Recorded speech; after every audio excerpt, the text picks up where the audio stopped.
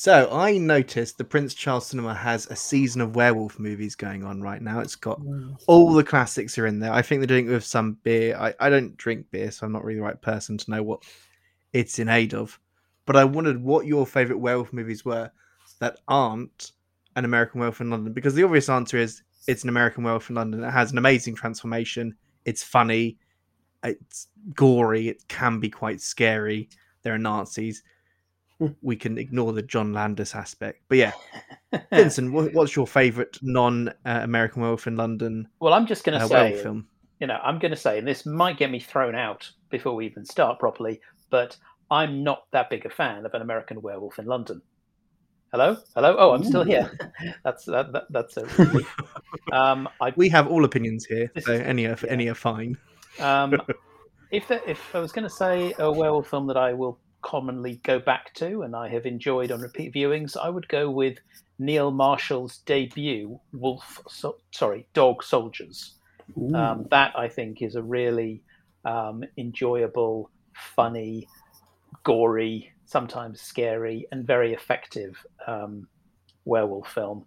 But I will also say, speaking of the Prince Charles, a couple of years ago, I had the pleasure of finally seeing Ginger Snaps there, which I also speak very highly of. So, so if I can have, I will say my favourite is Dog Soldiers, and I give an honourable mention to Ginger Snaps. Oh, you bastard! Ginger Snaps was mine. Mine was an honourable mention. It can be your favourite. Please tell us more about why you like it. I think the way it excellently mixes coming of age drama for Catherine Isabel and I forget the other actress's name.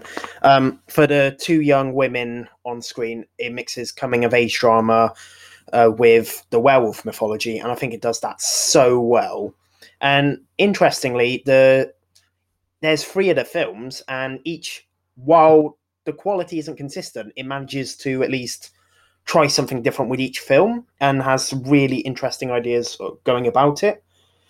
Like, the second one is more of a, I suppose, Girl Interrupted kind of film rather than another typical werewolf flick, and the third one goes back to like the 1600s or something, and it's an interesting mixture. And if I'm going to have an honourable mention, I think I shall go for The Howling, which is quite a good little film. Yeah, The Howling's great. I will stand most Joe Dante films because the guy is pretty consistently great, even if some of his films are less than. Even if they have lower budgets or if they're just family films, I think there's always a good Joe Dante-ness to a lot of his films. The Howling is probably my favourite non-American Werewolf in London film, but I'll go with The Company of Wolves, which is a really strange fairy tale, lots of stories being told at once, portmanteau-like thing, and it's very entertaining and it's very British 80s is the best way to describe it. Yeah, I is that quite a good like thing? That one.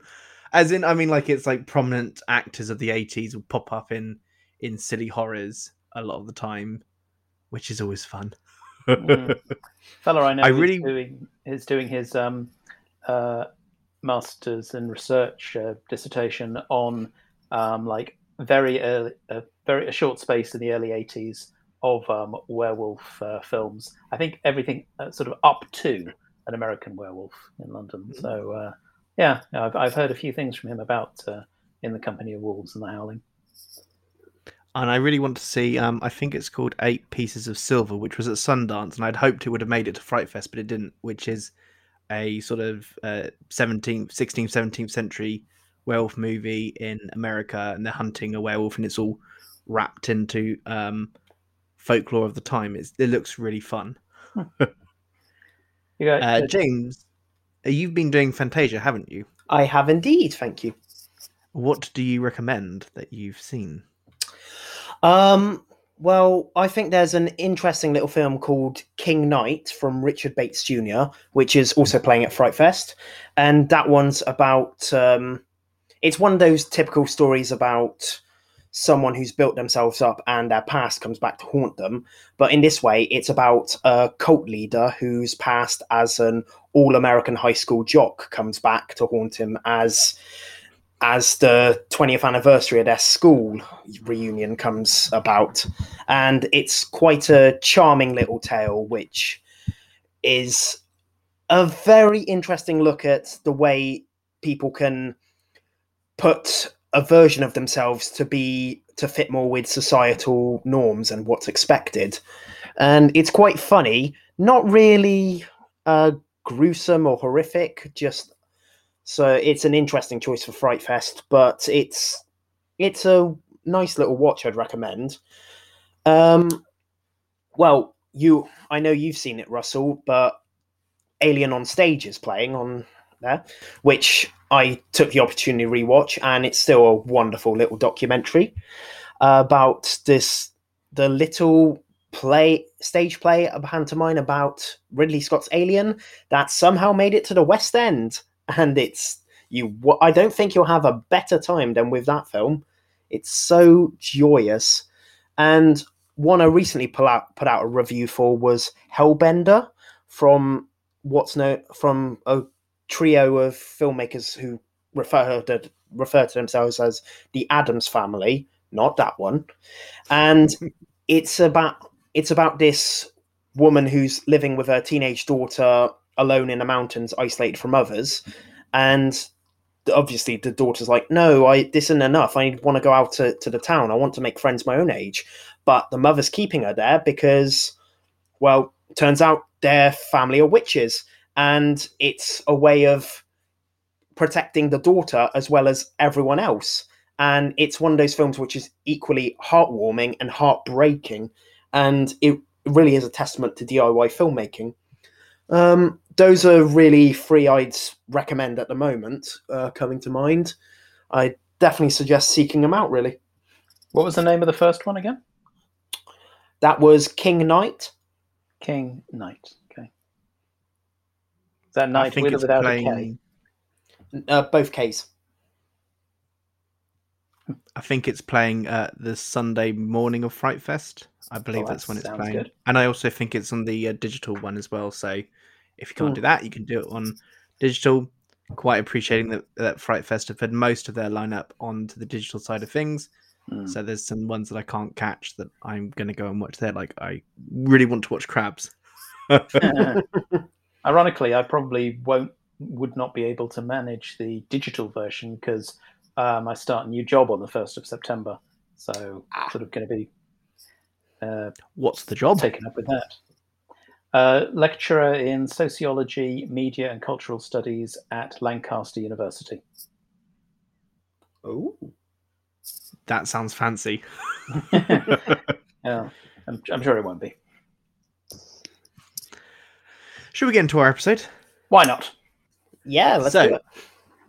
We've been rambling on for a couple of minutes now. We're Invasion of the Poddy People, and this is, I don't know which episode this is. We've been doing this for a couple of months. I'm Russell. We've got James and Vincent, and we're going to talk to you about some of our picks of the month. They've got a deep dive into a studio that we kind of really dig, a review of a film that's kind of had a really torturous path to us, and a bit of news that Vincent's going to kick us off with. Vincent, what's your news for the month? Well, do you smell what's cooking in Little China? Good. I was prompted to bring this up because I recently saw Jungle Cruise, which I enjoyed. Yeah, it's good fun. And I thought, let's consider some other Rocky material, namely Big Trouble in Little China. Now, the film with this title, featuring Dwayne Johnson, don't worry, there was actually a connection here, was first announced in 2015. This prompted groans and moans over not another remake, which we've all heard many times. Since then, we've heard very little about it. However, just recently, Dwayne Johnson, as well as his producing partner, Hiram Garcia, have said they still want to go ahead and have described this project as somewhat like Jumanji, Welcome to the Jungle. So it's a film that shares the title with a previous property, and references that, but it also stands on its own. And what I think is interesting, and there apparently are problems with it being a legacy property, which suggests there are some complications with the rights.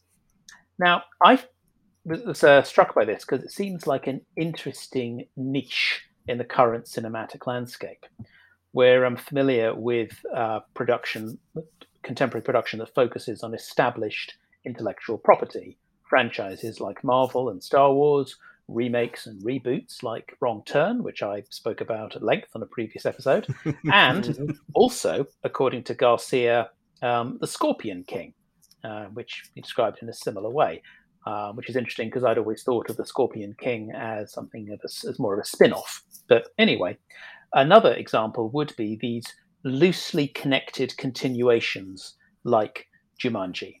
Because in the 90s, we had Jumanji. There we've had Jumanji Welcome to the Jungle and Jumanji The Next Level. And I believe there is a third one on the way. Or is that a fourth one? There you see. It's a matter of, so what's coming next? Oh, and there was Zarathustra as well. No, or was it Zarathustra? No, that was something quite different. Zathura? Yeah, that's the one. Zathura. Yeah, something in the middle. So I was interested to know what you guys think about this. Firstly, about the possibility of a continuation, and also what are your feelings on the original Big Trouble in Little China? I mean, I think it's quite a bit of fun. Some of its racial representation is dated, and some significant improvements would be needed. And also, I think these kind of problems could be fixed or addressed, at least with the right screenwriters and director. And I started thinking, okay, so if there were a continuation of Big Trouble in Little China, starring Dwayne Johnson, who would I like to see behind the camera? And I thought Taika Waititi would have the sort of wackiness credentials for this project. Or maybe Cathy Yan, who directed Birds of Prey, because that film had a certain amount of wackiness as well as this quite gritty urban setting. So, yeah, I'd be interested to know, what do you think of the original? Would you like to see another one? And who do you think would work as a director? And would you like to see a cameo from Kurt Russell? And most importantly, are you up for seeing The Rock laying the smackdown on some demons? An excellent wording. I'm of the mind that not everything needs a follow-up. Not everything needs to be turned into a franchise. I'm happy with films which are just single solitary thing we can go back and enjoy. But if something has to be done, then I'm far more interested to see what it would be like with an expansion of the world. Perhaps a sequel, perhaps something set in the same universe, but unconnected apart from a Kurt Russell cameo, as you say. I'd rather see something which pays homage to a classic and respects it than just a straight remake. And that appears to be what's happening here. And I'd be happy to see it. Who I would like to direct it. Now, I love Carpenter. He's my favorite director. I think he did an excellent job with the original. But with a sequel, there are some potentially problematic areas which can come from tales set within an Asian community, in an Asian locale, and you'd have a director who isn't Asian handling the story. So I thought an interesting choice would be John M. Chu, a director who has a visual flair, who's had a varied career with directing romantic comedy Crazy Rich Asians, a couple of Justin Bieber documentaries, action film with G.I. Joe Retaliation. He recently did In the Heights, which was an excellent musical. I think he could bring a great style, some excellent choreography, and I think he could do something really interesting with a film like this. And with Dwayne Johnson in the role, now Dwayne Johnson, I see him as one of those guys who, they're an established hit. They don't have to be a well-known character. They can just be themselves and sell the movie. And I think Dwayne Johnson has become one of those guys who's just playing a version of himself in films, but he gets away with it because he's such a charismatic presence. And I think we've seen that time and time again with, say, Jungle Cruise and even Rampage and the Jumanji sequel. And I just hope that he would do something to differentiate this from all the other films where he's just in khakis and he's running around the jungle and he's just showing off all muscular like. And I think it'd be a fun time, and I could see a cameo from Kurt Russell happening. I mean, just recently he's given his voice to one episode of Marvel What If, which was Indeed. Yes, so I think he could come back for a film he was a massive part of. And, well, if this ever comes about, I'd be quite interested in seeing it happen. Russ, what about you? I'm relatively easy about this being a thing that exists. I quite enjoyed the original. I know it was not a hit, so it kind of amuses me that we've gone so far that even a film that wasn't a hit in the 80s is now an IP that they want to bring back. I watched Village of the Damned, the John Carpenter film, today, and I'm not really against any kind of remakes. And if John Carpenter can make one of the great remakes in The Thing and a truly not worth your time remake like Village of the Damned, any remake is fine. Any continuation is fine by me. And I watched Jungle Cruise, and it was perfectly entertaining for what it was. And I quite like The Rock. I find him quite a endearing screen presence, even if I'm not sure I think he can act. I just think he's kind of this ball of charisma that I'm quite content to watch bounce around the screen. He used to bounce around the ring. So I have really no objections to this. I quite enjoy the original. It is problematic as so many films of the 80s are, when because I've covered a couple of them in my other podcast. So many of them just have problematic elements that you just kind of wish would not be in it, but it's the 80s, so it's like some of them are now 40 years old, so we've moved quite far beyond that. Who to direct? That is a good question. I quite like your Kathy Yan suggestion, because Birds of Prey was a lot of fun. Trying to remember the name of her first film, which I caught years ago before it got any kind of release. Dead Pigs? That was great. Dead Pigs. Yeah, Dead Pigs is Chinese debut, and it was great. It was really good fun. It had all these kind of really quirky storylines going through it, so I think she's quite a skilled presence. I thought Sean Levy's work in Free Guy was about the level I'm aiming for, so I should throw him in, even if, he's not... He's probably the whitest person I could pick of all the recent directors. I would go for someone like James Gunn, because he's a lot of fun, but he's going to be wrapped up in various other things. Just any director who has skillfully managed to weave an IP into being an enjoyable experience that's not over-created, over-talked, over-constructed. I would very much enjoy this film if it just kind of emulated what I like about the original, which is that it just feels like one film and it's done. That's what I think about the original. It's just like, pops up, you have a fun time of it, you ignore the questionable stereotypes that are flung around, and you leave. And one thing I really like about the original is that Kurt Russell's character is not really the swaggering hero that you'd expect him to be. He kind of gets knocked out and he kind of gets pushed around. He kind of isn't in the central fight. There's other people fighting around him.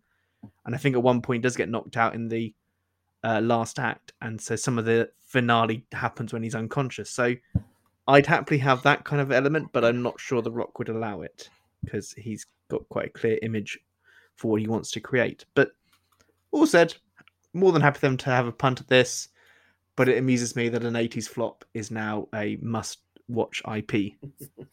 That's the power of nostalgia, I guess. Probably Johnson and Hiram are looking at probably, and Garcia rather, probably enjoyed that film themselves in the 80s and have always liked it and thought, wow, wouldn't it be cool to do our own version of that? It's like, well, hey, we're super rich. We can. Okay. we know how to throw a lot of money around. That's, I think, a key part of our current cinematic landscape is we've got the people who are now making the movies are making the kind of films they grew up on. And I wonder if we were movie makers, might we be doing something similar? Sure, I can imagine that if I were to be able to make films, they would definitely reference a couple of Carpenters and just, yeah, they definitely have that kind of 80s vibe to them, some of them, because the films that I really like are some of the best works of the 80s. But yeah. I mean, if I had the potential to make my own film, I probably would have tried a decent sequel to The Mask by now. But knowing my luck, it probably would have been Son of the Mask 2 or something. That's probably the end result. Brief sidebar. So I covered on my podcast Son of the Mask and The Cat in the Hat for an episode because I love pain. And the Cat in the Hat is directed by, I think it's Bo Welch is his name, and he's directed one film, but he's the production designer on so many things. So like Men in Black, Batman Returns, all these sort of Tim Burton, Barry Sonnenfeld, those kind of films. I think one of the Addams Family might be on that. And we're watching a musical TV show called Schmigadoon, I think it is. Oh, that. And he does that. So that's something that I'm currently watching one night. It's very entertaining. It's not horror at all, unless the idea of being stuck in a town where everyone sings like they're in a 50s musical is a horror for you, and I would be quite upset in that place. I mean, it seems like a concept where, this will be fun, but probably after the 5th song, you'll be like, oh, why couldn't I have been Friday the 13th? I wouldn't have had to endure this shit for so long. Yeah. Or perhaps at that point you decide, I'm going to turn this into Friday the 13th with whatever sharp object I can find. Oh, can you imagine Jason just singing show tunes while hacking people up? I mean, he's not a very vocal chap. It would be limited in its range, I think. Maybe dancing. He could be, he expresses himself physically. So we extend this logically to, Jason Voorhees dancing his way making his way in a dazzling dance of death and destruction. Jason goes to Broadway. There we I'd go. watch it. Yeah, Jason takes Broadway. He didn't quite. He was only in Manhattan briefly. Or my idea is, Jason's not a good talker. He can't formulate the words, but like the King's Speech or something, when he gets hacking, he suddenly has the voice of Michael Bolton just belting out, and he's found his inner voice. That's what the Friday the 13th story really is. It's all about a man's quest for expression. Speaking of men, James, you have a new film for us. Love the segue. Seamless segue. This is Jack Burton in the Pork Chop Express, and I'm talking to whoever's listening out there. Like I told my last wife, I says, honey, I never drive faster than I can see. Besides that, it's all in the reflexes. We're going to step back from men to just one man, and he's probably not as full as a person like Jason Voorhees would be. Now, if you go on Twitter and you ask something along the lines of, what are some films from this year or the past few years I should probably seek out? Chances are you'll get quite a few responses telling you to watch The Empty Man. It's quite a film which has essentially gone into legend after being dumped in theatres, and it seems to have gotten a cult following, and with people giving it the attention and singing its praises after the studio neglected to do the bare minimum, really. But what is The Empty Man, if you aren't aware? Well, cast your minds back to the old time of August 2017. This was back when The Empty Man was filmed, and at that time, it received poor test scores from test screenings, and a studio who you might remember, called 20th Century Fox, lost faith in the commercial prospects of this film. So the director, David Pryor, first-time director as well, he was told to assemble a cut pretty much immediately after production ended. So under this, essentially a rush, he delivered his final cut of the film. And it had 6 extra minutes in there he initially wanted to cut out. And ever since then, 20th Century Studios have essentially been holding on to it until it got quietly dumped into American theaters last October, complete with a poster which looks like the teaser poster, which never got updated. Like, the poster looks like the first of 40 you'd get from a Marvel film, really. And it came over here earlier this year. It was quietly put on to rent. It was quietly put on Disney Plus, but it's the cult following which is really given this film the attention. But what is exactly the film? It follows James Badge Dale as this detective who is investigating the disappearance of these teenagers, which is linked to this legend referred to as the Empty Man. Ooh. Now, watching this film, it's clear that studios were worried. I can't see how they could have sold a 137-minute slow burner to the masses while releasing a trailer which represents the film as it is. And it's a real shame, because the final project is, I found, to be such an absorbing piece of horror, something which is fully confident in its vision. And it goes down so many avenues which are quite unexpected and rather inspired, from essentially a 20-minute opening prologue, which is a really good short film in its own right, to an absolutely haunting ending, which has just stuck with me ever since I've seen it. There's probably a few too many ideas. This would probably work better as a mini-series rather than a film running for 137 minutes. I can only theorize how Pryor's preferred edit would have changed things, how those 6 minutes would have gone. But I was just so taken with this film. And I think James Badge Dale is so exceptional in the lead role. I don't think you're going to see much like it, to be honest. And it's going to linger with me. And I really hope more people give this a try. And this is one of those cult followings which really builds out. But what did you guys think? Were you taken by it as I was? Was the runtime a bit much? What are your thoughts? Confession time. I didn't actually manage to see this. I had planned to. We actually had a conversation about this through our chat. I was deciding, shall I watch The Empty Man or shall I watch Pan Chan-wook's Thirst? I ended up watching Thirst, and then actually completely forgot about The Empty Man. But I tell you what, if I had any qualms about seeing it, James, you have really put them to rest, and I will be watching that movie first opportunity I get. Although I will say, Thirst is amazing, just for the record. Oh, yeah. I mean, yeah, Thirst is a great Park Chan-wook film, and if we're recommending a film as well as The Empty Man, go off and watch Thirst. It's a lot of fun. It's probably one of my favorite vampire films. I thought The Empty Man was interesting. I liked some of it, and some of it I thought was baggy, and some of it I thought... You said there were probably one too many ideas. I agree with that statement. I think the opening is my favourite thing about the film.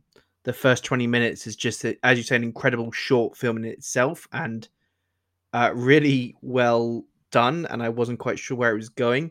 And then when I realised that was not the film, that was just the prologue, it was really interesting. It just feels slightly baggy for me. But I think that the most horror films that kind of stretch over the 2-hour mark, I feel that there's a cut in there that could be 2 hours, and I'll love it.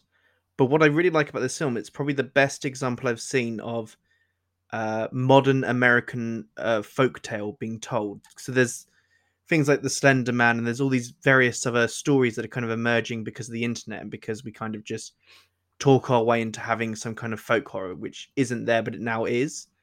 And this feels like it's a part of that. It feels like part of its charm is that it's exploring what that means to create essentially a horror in itself.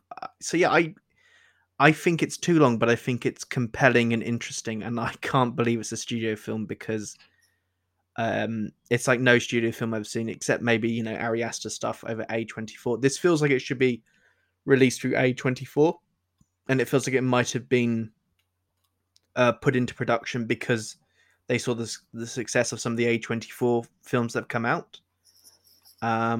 So I definitely think it's worth a watch, especially if Disney Plus. And I think Disney Plus is one of the weirdest streaming services out there because it's got all the Disney stuff, and I have it because I've got kids. So there's things like Bluey on there, which is a delightful kids TV show that we're watching a lot of. But then you've got things like this and Ravenous and Deep Rising, which is one of my favorite 90s crap fests because it's just really good fun. But there's that kind of like side of Disney Plus that's for adults, and it feels weird, all the stuff that's on Disney, and this feels very weird because it is dark and strange and unforgiving. It's an unforgiving film. You have to just go with this. So I don't think it's for everyone. I think I liked enough about it to say people should watch it, and I would probably have liked 2 or 3 films to come out of this, like to take 2 or 3 of the ideas and give them a film. Like I'd love the prologue to have been an hour and 20 minutes of a film, and more development at the start, and more time in the horror of that, because it's really one of my favorite horror openers I've seen in a long time. It's really, really grabbed me immediately. But yeah, I recommend this too. Wow, I'm double sold. Next time, I promise I will have seen it, and I'll report back next time. But it's very long. I mean, First is very long, so if you're going to choose a very long horror film, go watch First. But if you have time for 2 very long horror films, and frankly, we all keep being gifted the gift of time in our houses, so you're going to find yourself at some point with a lot of time and a free evening. And in the same way that Dr. Sleep is a rewarding watch, I think The Empty Man is, even if it's not like Dr. Sleep for me, which is now my comfort watch. That's fair enough. To go back on the Disney Plus thing, I went on another podcast to talk about Ravenous, as you said, and we were discussing how weird it is that Disney Plus is now the place where you can have A Good Day to Die Hard right next to a Goofy movie, and and they're both available in the search. The Star section is really changed it for. I mean, you can watch Doc McStuffins and The Walking Dead on the same service. It's so strange now. Well, it's strange, I think, because of the thing that Disney is best at, which is branding. I mean, if you think about it, there's an equally diverse range of material on Netflix. I mean, Netflix has got the most intense horror film and the most innocuous family fare. But of course, Disney has this very strong, we have this very strong cultural sense of what it is and what Disney means. And Disney know this as well. This is why that company has survived and prospered so much to become now, I think, the largest media conglomerate in the world. And I was surprised when I saw that. I wondered how is they going to put all this other more in inverted commas adult material onto Disney Plus, but very simply just put it under this Star banner. So it's Disney, Jim, but not as we know it.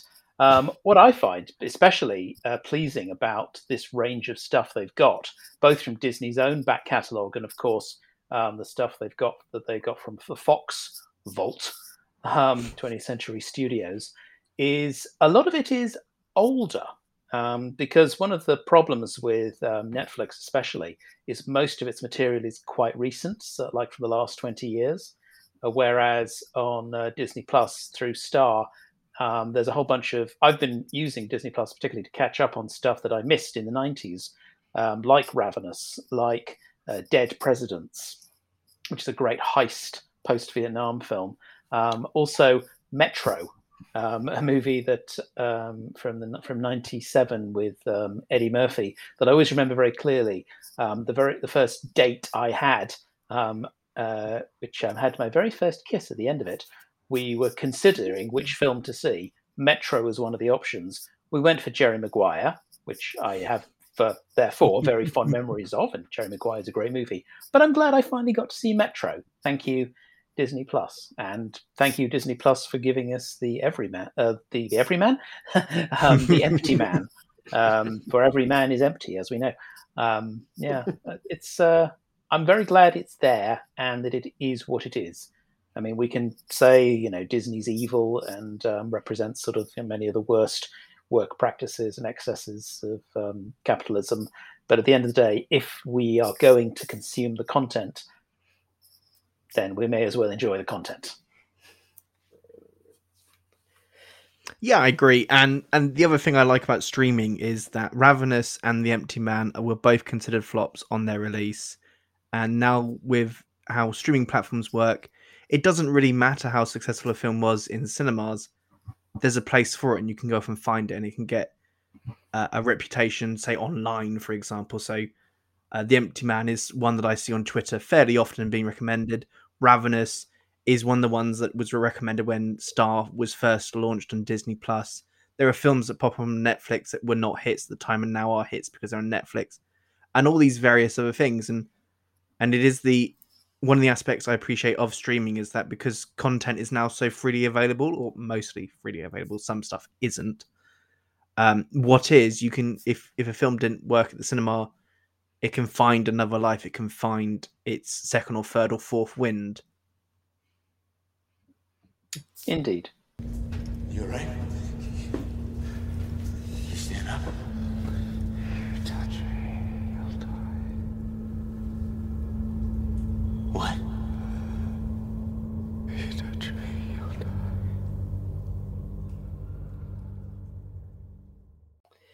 And speaking of streaming, our deep dive this month is on a company that has really had a good time on streaming. It's really been an effective user of streaming services. And I'm, of course, talking about Blumhouse. Now, Blumhouse is a name that we all know, and some of us will love. We all know that they have a reputation with horror fans. So they were founded in 2000. It takes its name from the founder, Jason Blum. And alongside A24, it's probably one of the few production companies that is a brand in of itself. So it's one of the few that I can think of that is big enough that you can sell a film as a Blumhouse film. It didn't start with horror. It only broke into horror in 2009 with the release of Paranormal Activity, which is the first of several franchises that the company has been responsible for. And there are non-horrors that have a Blumhouse name. So that beloved film, The Tooth Fairy, with, I think it's The Rock. Oh, yeah. So looping back around to our news, The Tooth Fairy featuring The Rock is a Blumhouse film. There's a great documentary on Netflix called A Secret Love, which is about two women who have like a lifetime together and then sort of reveal themselves when they're older that they are, in fact, in a relationship to their family. It's a really beautiful documentary. So there is stuff in Blumhouse's body of work that's not horror, but we know and love them because they're horror.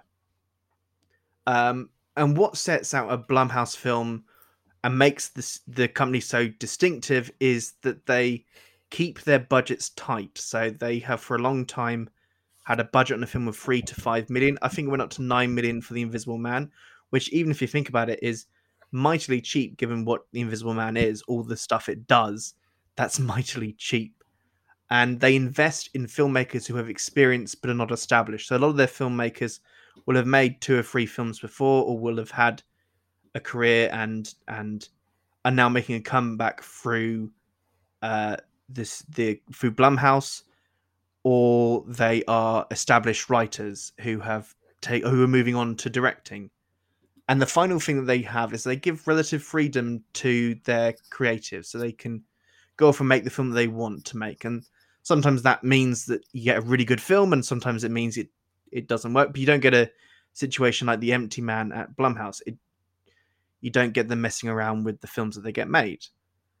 This creative freedom paired with a modest budget has seen them produce films at a remarkable rate. So you get 5 or 6 Blumhouse films a year fairly often, if not more. They might even have more now because they're releasing, for example, 4 on Amazon Prime in October. They had 4 last October on Amazon Prime, and there's many more that keep churning out through them.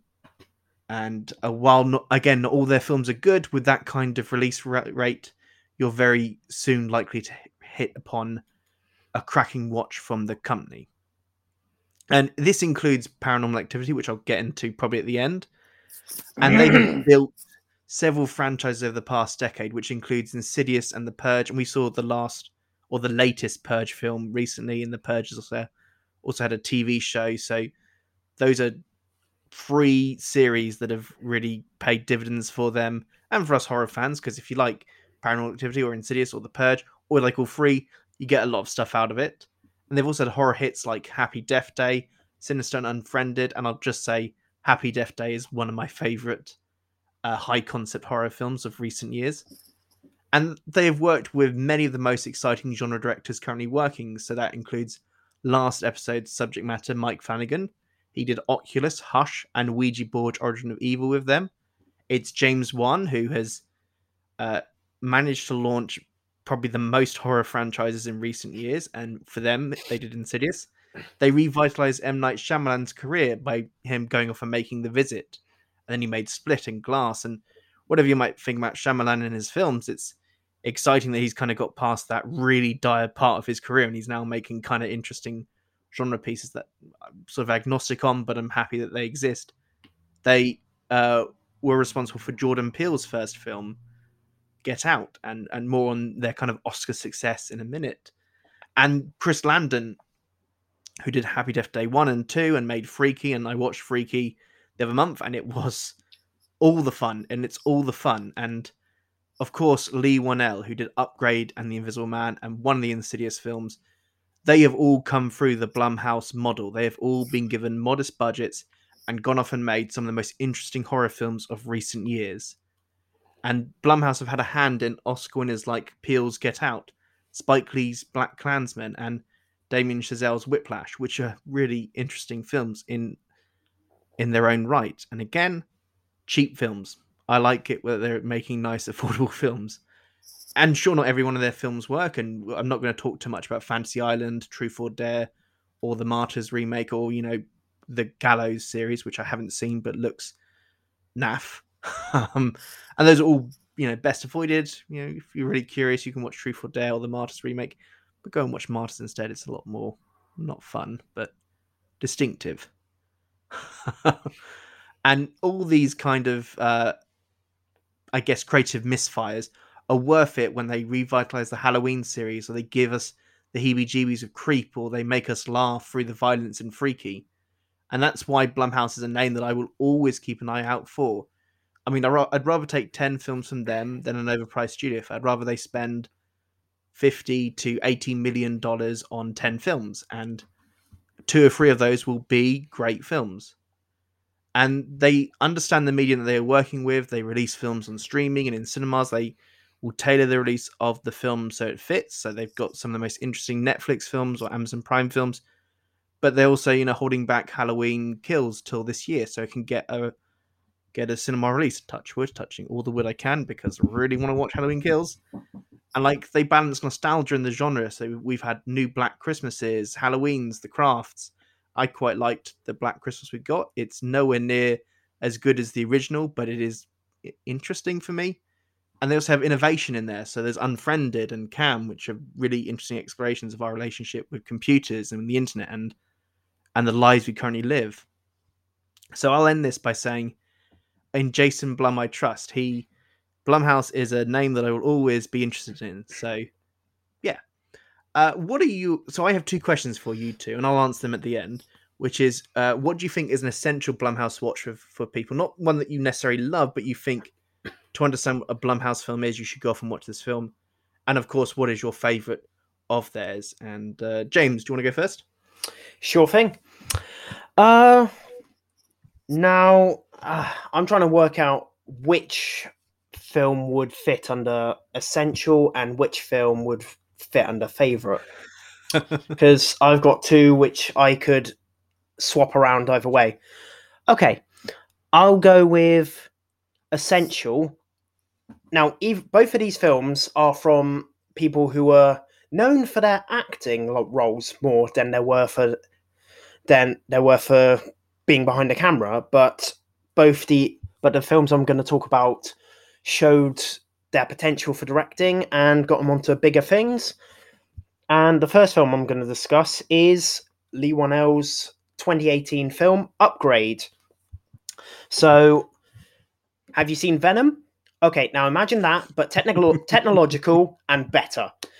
Okay, so a brutal mugging leaves our lead, played by Logan Marshall Green, paralyzed, and his wife dead. What are you going to do? He's ready to give up on life. Of course, it's such a horrific thing, until this billionaire inventor offers him a solution. He gives him an implant, which is called STEM, voiced by Simon Maiden, and it offers Logan Marshall Green's character the ability to walk again. What it also offers is a way to communicate with him. And what STEM offers is a chance for vengeance against the men who committed the mugging and took his wife from him. Now, what you have is this high-tech throwback to revenge action flicks of the 80s, complete with the trope of fridging the wife. And it is so impactful, so well done, so fantastic to watch. It feels like the start of a fantastic career for Leigh Whannell. Ultimately, this is about one man who's trying to cope with grief, and it's excellently portrayed by Marshall Green, because no matter how many people he can kill, no matter how he can walk again, he still lost his wife. He can't get over that. He's ultimately broken inside, and will this change anything? That's what the film is for you to find out. But it also has some excellent physical comedy in, I think he's channeling Bruce Campbell in Evil Dead 2, because what STEM can do is control Logan Marshall Green's body during fights. So while his body is being an action badass, Logan Marshall Green's face is reacting so shocked at what he's doing, at how it's beyond the skills that he knew. And the back and forth between Marshall Green and Maiden is just fantastic. They are such a wonderful pairing. And this goes back to what I say. It makes it feel like a better version of Venom, complete with how much Logan Marshall Green looks like Tom Hardy. And I think it's an excellent film that deserves to be watched. And looping back to an earlier conversation, it played at 2018 Fright Fest, and I can't imagine how well this much has gone down there. Now, a film which I don't know if it played at Fright Fest was 2015's The Gift, which is directed by Joel Edgerton. You know, the guy best known for... Oh shit, what's he best known for? Okay, he's known for Bright, but he's known for other stuff as well. Is he known for Bright? I haven't... What do I know him from? I know him from Exodus, Gods and Kings, where he's Ramses. He's also the CIA agent in the abysmal Red Sparrow. We're really pulling out all the bangers for Joel Edgerton. Here's a good one. He's really good in the very good movie Black Mass, about James Whitey Bulger and his FBI contact, Boston gangster movie from a few years, from 2015. Yeah, Edgerton plays the agent, this FBI agent in there to Johnny Depp's Whitey Bulger. So yeah, that's a good one to check out. I'll go with It Comes at Night. But I probably most know him from something like The Great Gatsby, or in fact The Gift. I most kind of know him from The Gift because he's pretty great in what he does with it. And you know what? These are all better suggestions than Bright. Oh dear God, I went for that. Never seen it. Don't have any interest in it. Yeah, you don't need to. Racism, but with orcs. That's all you need to know. So yeah, Alien Nation, but fantasy. Exactly. Oh yeah, I was talking about The Gift. My bad. Yes, back on track. Okay, so The Gift from director Joel Edgerton, known for better films than Bright. The film is about this husband and wife, played by Jason Bateman and Rebecca Hall, who are going through a rocky patch with their relationship. They're trying to revitalize it, but their lives are upended by the re-emergence of a quote-unquote friend from Jason Bateman's past. And he comes looking for friendship, but he also seems like there's something wrong. Like, he's so awkward, what's he hiding? But there is a horrifying secret he's holding on to. And what this film does is it tackles issues such as bullying and consequences which can come from lies, and the idea is that some people just really aren't capable of changing. And it's such a fascinating little film. And I think the real dynamite factor in this film is Joel Edgerton, because he's a triple threat, giving such an unnerving portrayal as Gordo, this overly friendly face from the past. And he also writes a script that's quite taut and smart, and he has such confident direction, which makes you feel like there's something off. There's some underlying tension all throughout.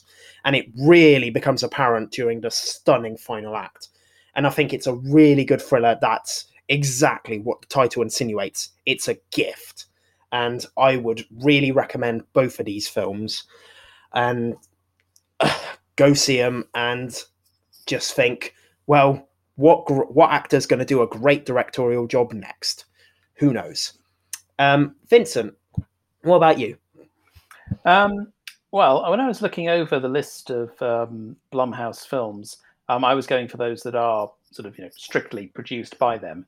But as was already meant, but if we expand that slightly, I would give a particular honourable mention shout out to Black Klansman, which they were involved in, although it's not a strictly speaking Blumhouse production, because I think that's a masterpiece and was my personal top film of that year.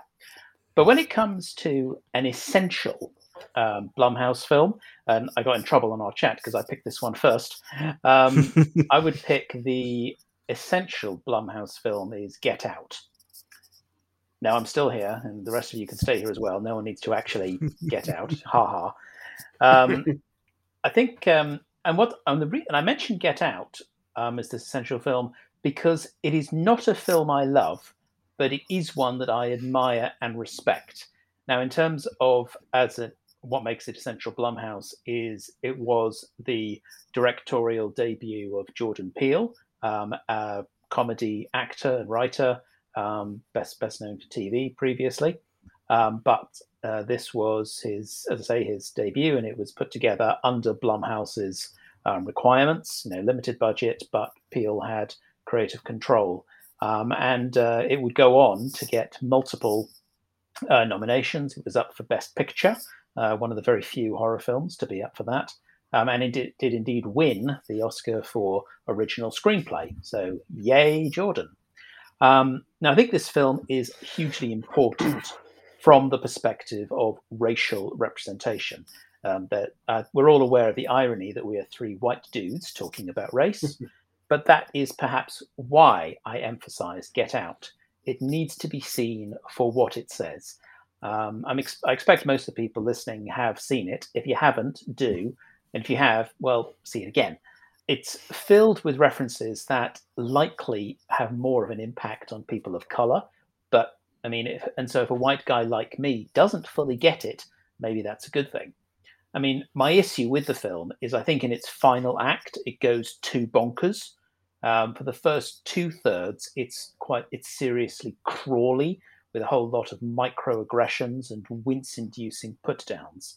I remember I watched it first in the cinema, and then I watched it again with a friend on Netflix. And this friend, like me, is a white bloke. And we were both cringing at points during the film, especially during the party sequence. So as I say, my issue with the film is purely dramatic, because I think I remember when I first saw it, it was setting itself up in a particular way. And I thought, this is going down some kind of modern slavery perspective. That's really interesting. And then it kind of does that in the final act, but it's like, wait, sorry, what? So it kind of lost me there, Jordan. Having said that, I am completely on board with its politics and its representation. It's described as being, this is, the film which shows the inherent racism of so-called post-racial white liberalism in America. Story concerns this young black guy who goes with his white girlfriend to visit her parents. And as the tagline says, just because you're invited doesn't mean you're welcome. But it's filled with, as I say, these weird microaggressions along the lines of, oh, I would have voted for Obama a third time. Right. Or, with that physique, you could, okay, could you stop, please? And it has many fascinating references, particularly the sunken place. I believe there's a part of the BBC's Inside Cinema series has a whole video essay devoted to the idea of the sunken place and the position of people of color. So I think it is a film that uses the horror genre beautifully to present social issues like that. So yeah, that would be my recommendation for the essential film from Blumhouse, is Get Out. My personal favourite Blumhouse film, aside from BlacKkKlansman, which we don't really count, is The Invisible Man, already mentioned. And hey, it's Leigh Whannell again, who, after directing Upgrade, which I've been meaning to see for a while, and James has reminded me I need to, would go on to direct The Invisible Man. Now, this also has a political message. This one's in relation to gender rather than race. And I suppose very technically it might have been different and maybe even more interesting had it been directed by a woman. But having said that, I remember hearing an interview with our beloved Mike Munzer from The Evolution of Horror. Leigh Whannell mentioned in an interview that when he was writing this, he went through the script with his lead actor, Elizabeth Moss, to ensure the female input, so that Moss was contributing to the script saying, well, this is more from the female perspective. But what I especially like about The Invisible Man is it sticks to its guns throughout. It's got this kind of far-fetched, outlandish premise from the start, clues in the title. But I think that its high concept is neatly interwoven with the theme of relationship abuse and gaslighting. It does a fantastic use of negative space. I mean, if you guys have seen a movie where an empty area in a room is more terrifying, please let me know what it is. But it's also heartbreaking with what happens over the course of it. If you've seen it, and I say restaurant scene, you know what I mean. Now, I've heard of that, as I was saying, it can be tricky if when a film is exploring a particular political or social issue, can it overplay this? Can it become preachy? And I think in the case of The Invisible Man, absolutely not. The politics and the commentary are perfectly interwoven with the narrative, and at no point did I feel that the film stopped to say, oh, by the way, here's what we're really about. At every point I was thinking like, oh God, that's horrible. Except, having said that, at the ending, when I was going, yes! And I have heard, I have heard of a non-literal interpretation of the ending. I don't buy it. I think I take the ending as what I see. I think what we see happen is what does happen within the narrative, but it is an interesting consideration. Perhaps ironic that in a film concerned with invisibility, I do trust what I see. But it is a stunning film. It's brilliantly directed. Elizabeth Moss is fantastic. I hope to see more of her as a leading performer. And yeah, it's intelligent, it's beautifully put together, and it's bloody terrifying. So yes, The Invisible Man. See it. Boom tish. So my two co-hosts have picked what I think are a truly fabulous quartet of Blumhouse films, and to add to your collection to watch, I'm going to give my two, and my essential Blumhouse watch is Halloween. And while I don't love everything about Halloween, I love what it's doing.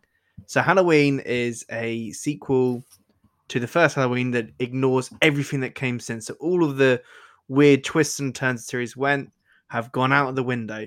The Rob Zombie films don't exist. Halloween H20, while fun, isn't there, and neither is its rather terrible sequel. It's just a sequel, a follow-on to what came in the first film, and it re-explores the world that has followed 40 years since. And I really enjoyed it. It's when it worked, it really works. When it's following the shape through rooms and through houses and through streets, it really works. And it's really interesting for them to take on Halloween and kind of fix why it kind of gets broken all the time by different creatives. And they're going to make another 2 of these. So I think it's an essential Blumhouse watch because it shows what they do with established horror properties, which is they kind of take them and they either do a legacy sequel or they'll take it name only and do something interesting and over to the left field, like Black Christmas, which a lot of horror fans will end up by. But you can have 2 Black Christmases, guys. And also that it creates a franchise for its own. So this trilogy is going to be a Blumhouse trilogy. This is the Halloween for Blumhouse. And I'm so excited for Halloween Kills. I really want it to work. And this is this is a great starter for what I hope is a delicious 3 courses of a meal. And my favourite of theirs, of the ones not mentioned, because I think Get Out is a masterpiece. I think Leigh Whannell's 2 films are remarkably good. I'll call it the lobby scene in The Invisible Man is staggeringly good action, wonderfully shot. I think that the 4 they've covered already are probably, one of them is my favourite. But of the ones not covered, my favourite is the first horror they did, actually. It's Paranormal Activity, because I remember being sat in a cinema and being utterly terrified by that film. And so Paranormal Activity is simply, it's just a couple are filming their bedroom every night because there is something visiting them, or in particular, one of their members. And from there it spirals, but it never leaves their house. And it's all filmed as a found footage film. And again, modest in budget, but that doesn't limit its ideas and its scope. And it led to 2 of my favourite sequels of horror. I really like the first 3 Paranormal Activity films. I think they're all really fun and interesting. And yes, there's sort of repetitions, but I don't mind repetition in horror. That's kind of, I quite like a horror where I know what I'm going to get. And with Paranormal Activity, you kind of know what you're going to get. And they have some inventiveness. They use some different cameras. They use some cameras. They have a camera on a fan that goes around at one point. They have cameras for babies' rooms, which is terrifying, having a child and having a baby monitor. I don't have the camera one, but I have a baby monitor, and every now and then it does scary stuff. That's good horror. So yeah, so my favourite of theirs is Paranormal Activity, because I just remember how terrified I was watching that, how thrilling it was to watch a horror that at that point scared me, because that came at a point when we were stuck in the malaise of torture porn. We'd had far too many Saw films. We kept getting Hostels. We kept getting sub-Hostels, and I think Hostel's not a great film, and so you get a sub version of that, and it's not great.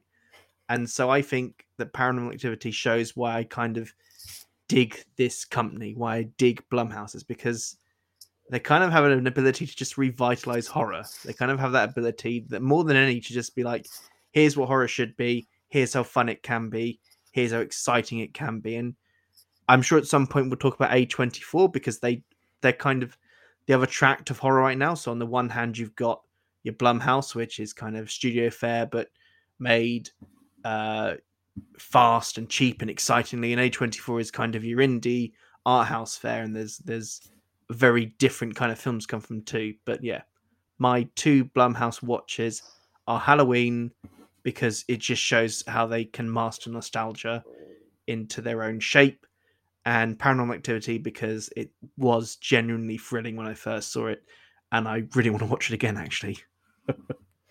I remember watching Paranormal Activity much the same as you did, Russ. I remember going to see it and being properly petrified. Like, exactly. I haven't seen any of the sequels, but I will at least go back and rewatch the original. The sequels are fun for what they are. Once you get a sequel to Paranormal Activity, you have to kind of accept that. And the other thing I love about Paranormal Activity is it's one of the rare found footage films where I can convince myself that what I'm watching is real. Oh, yeah. In the same way that something like Blair Witch Project, I can convince myself that what I'm watching is real. So, yeah, I think that's when, for me, found footage really works, is when I can be like, this actually is happening, this actually happened, what I'm watching is real, as opposed to the more obvious answer, which is, it's just a film. Whereas I didn't watch Paranormal Activity until like 2012, 2014 on BBC iPlayer. So I still had quite a tense time with it, but I do wish I could have seen it in cinemas. That must have been Packed horrifying. cinema, and you'd had a couple of weeks of hype around it. It was one of those films that captured the internet before, Twitter and stuff like that, but it really captured the internet and got a reputation. And played at my local cinema, and I remember just being a bit blown away by it. And I concur with Halloween as well. That's great fun. You won't get the baby. And you won't get me.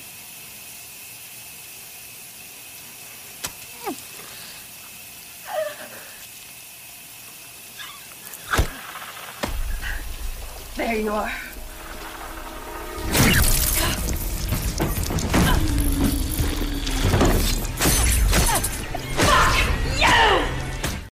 And we're going to end our episode with a trio of recommendations, because we like to end with you giving some stuff you can go off and watch or read, or things you can enjoy. So James, you're going to kick us off with Something Old, aren't you?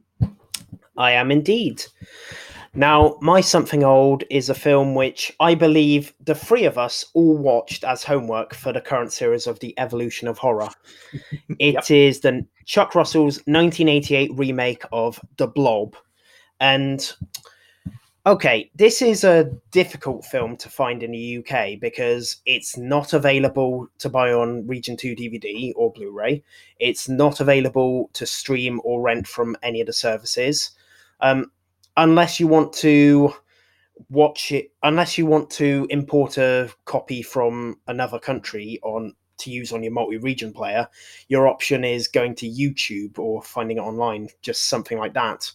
And it's a real shame because this film, oh my God, The Thing wasn't the only excellent remake to come out of the 80s. And this is proof.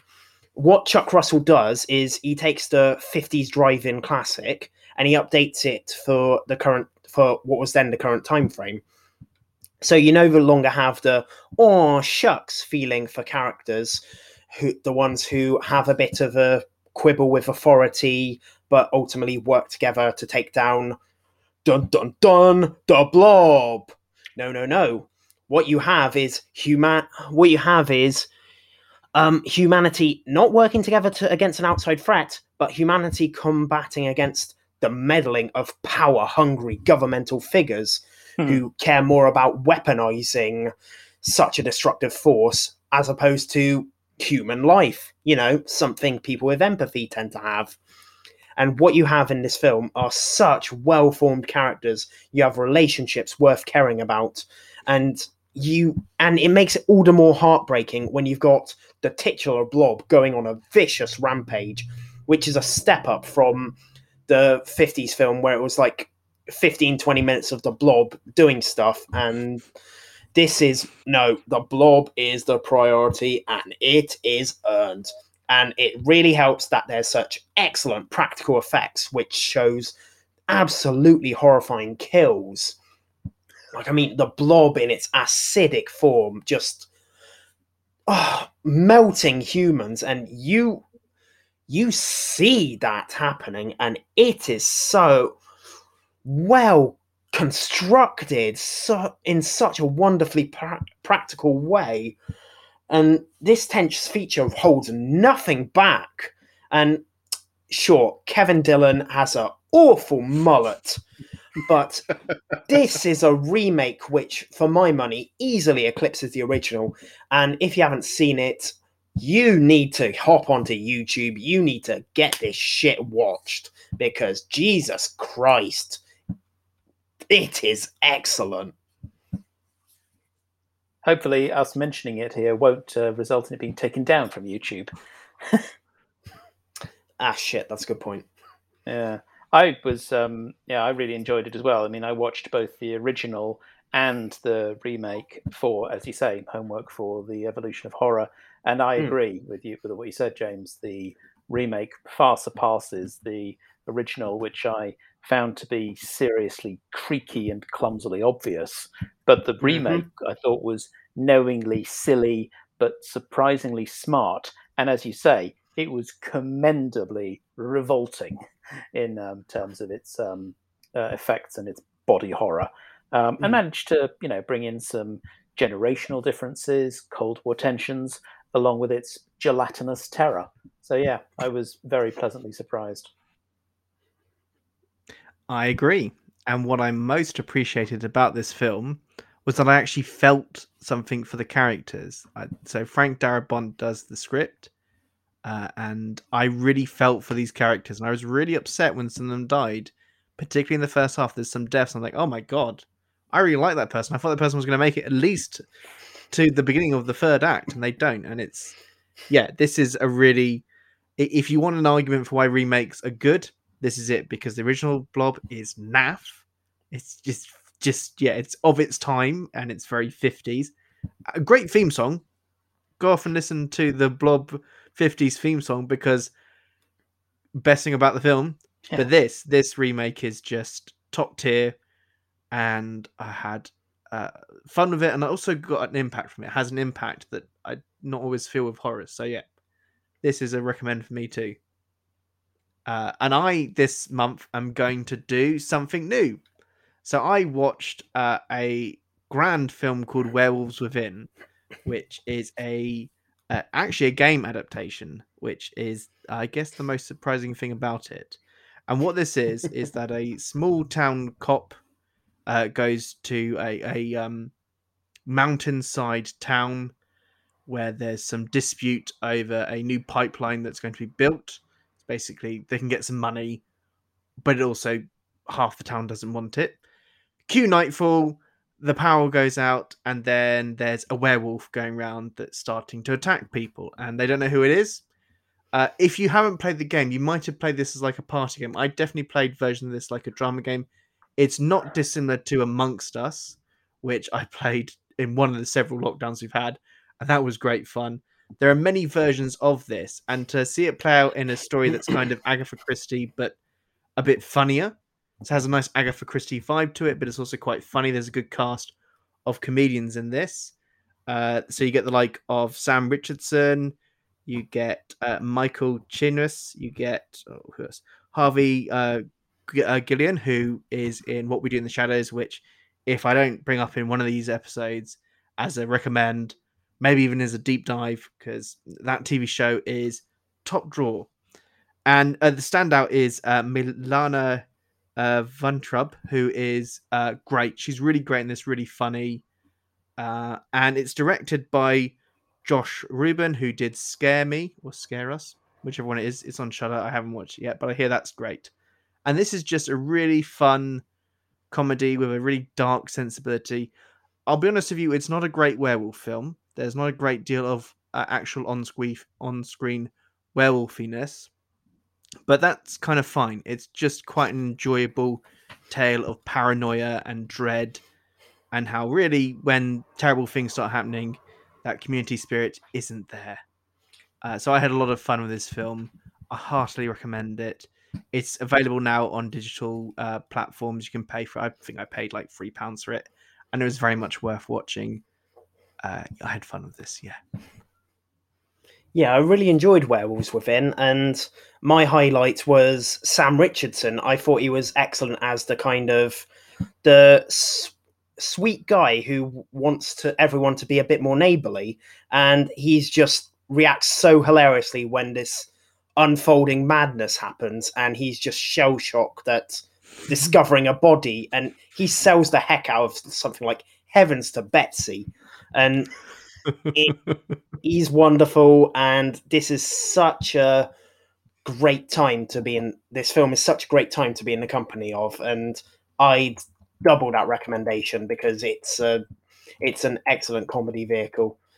Even if the werewolf stuff, agreed, it's not top tier wolfiness action. Yeah, watch it as less of a werewolf film and more of something like Knives Out, but with a more TV comedy cast. And more fur, presumably. And a bit more fur, yes. Yes. I've not seen Werewolves Within, but we were talking about werewolves earlier, and now it all comes together. I see what you did there. Very, very cunning. Everything kind of connects up. We always end up looping in all these different things. Oh, very good. As if there's a modest plan in place, a modest one. Modest. Would you say it's looping together like a full moon? Or are you almost a full moon? Almost a full moon. Yes. Or creating some sort of pack of ideas? Let's move on. Vincent, what's your recommendation for the month? Well, my howling recommendation is not a movie. I'm recommending the novel Bone China, written by Laura Purcell.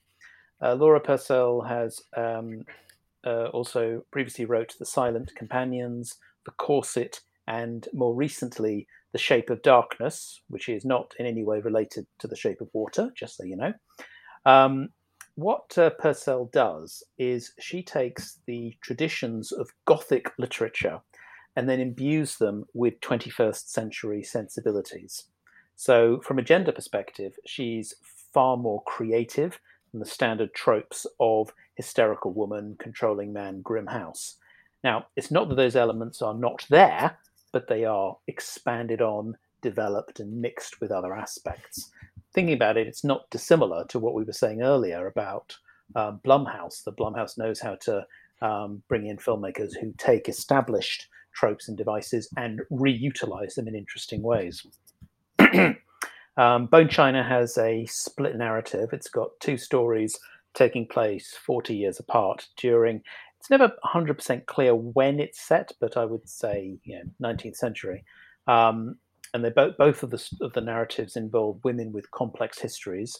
One of the narratives concerns a young woman who is helping her father, who's a doctor, treat consumption, treat patients of tuberculosis in this grand Cornish home, somewhat like Mandalay or your standard Gothic house on a cliff, with the controlling man, and it's all from the woman's perspective, who realizes there's something weird going on, but of course no one believes her. And then we've also got another narrative 40 years later where a nurse comes to the same house to care for the woman from the other narrative, now much older. And there is something very peculiar about the china. It's a long time ago, I was in a stage, I know I didn't, I saw a stage production of a play called The Bright and Bold Design, which is a play actually about plates. And weirdly, Bone China is to an extent also a novel about plates and cups, but in the same way that it's not really about that, because in the same way that Jaws is not really about a shark. It is a seriously compelling, because both of these women encounter some strange and ominous events. And it is seriously compelling, seriously creepy read. Also, and here's the academic in me going, the end of the book actually includes some questions for discussion. It says, the setting is incredibly striking, from the stoic beauty and cavernous caves. How does Purcell use different senses to conjure the haunting atmosphere of the novel? Our protagonists struggle to determine what's real and what isn't. Do either of them truly believe in the strange events? Could the novel be read without these? And so on. So what I would recommend is that you guys should read the novel as well, and then we can discuss the questions in a future episode. It'll be like a recorded seminar. What fun! One for another episode. I will give it a read. It sounds interesting. It sounds like a really interesting novel. Yeah, I do like the sound of that. And question, this is like being back in school, homework. Yeah. Sorry, it's I'm an educator. It's what I do. The seminar never ends. Beware of the blob, it creeps and leaps and glides and slides across the floor, right through the door and all around the wall. A splotch, be careful of the blob.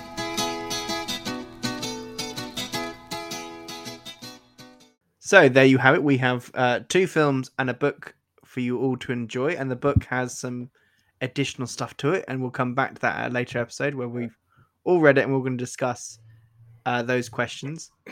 We've also this episode given you 6 films to watch from Blumhouse, as well as 1 on Disney Plus, and there's many other stuff in there.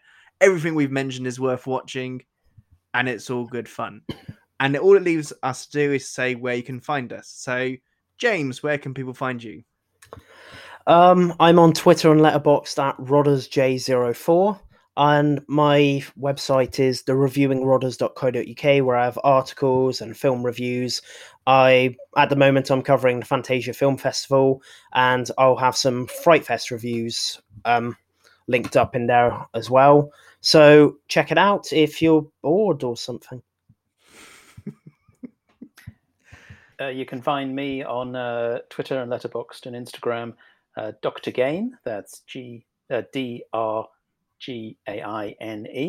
You can also find my reviews on the Critical Movie Critics, as well as Vincent's Views, which is my own blog review website, and also reviews on Snakebite.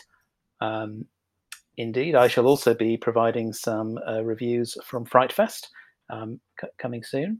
So that's where you can find me when you're looking out for the Big Trouble in Bone, China. And you can find me on my other podcast, which is Not Just for Kids, which is the podcast that looks at family films throughout the ages. And currently I'm wallowing in the 90s, and it's gloriously good fun. My fellow co-hosts have been on. Vincent came on to talk to me about about Titanic, and he'll be back on in a later episode for Terminator 2 and The Last Action Hero. And James has been on to talk about The Mask and Liar Liar, and one of those is absolutely worth a revisit, and the other one is 90s problematic. And I have many other exciting episodes coming up for that. And yeah, just come listen to all those. They're good fun. Or you can find me on Twitter at Russ Loves Movies. I'm on Letterboxd, but I never know what my thing is there. So come find me on Letterboxd maybe.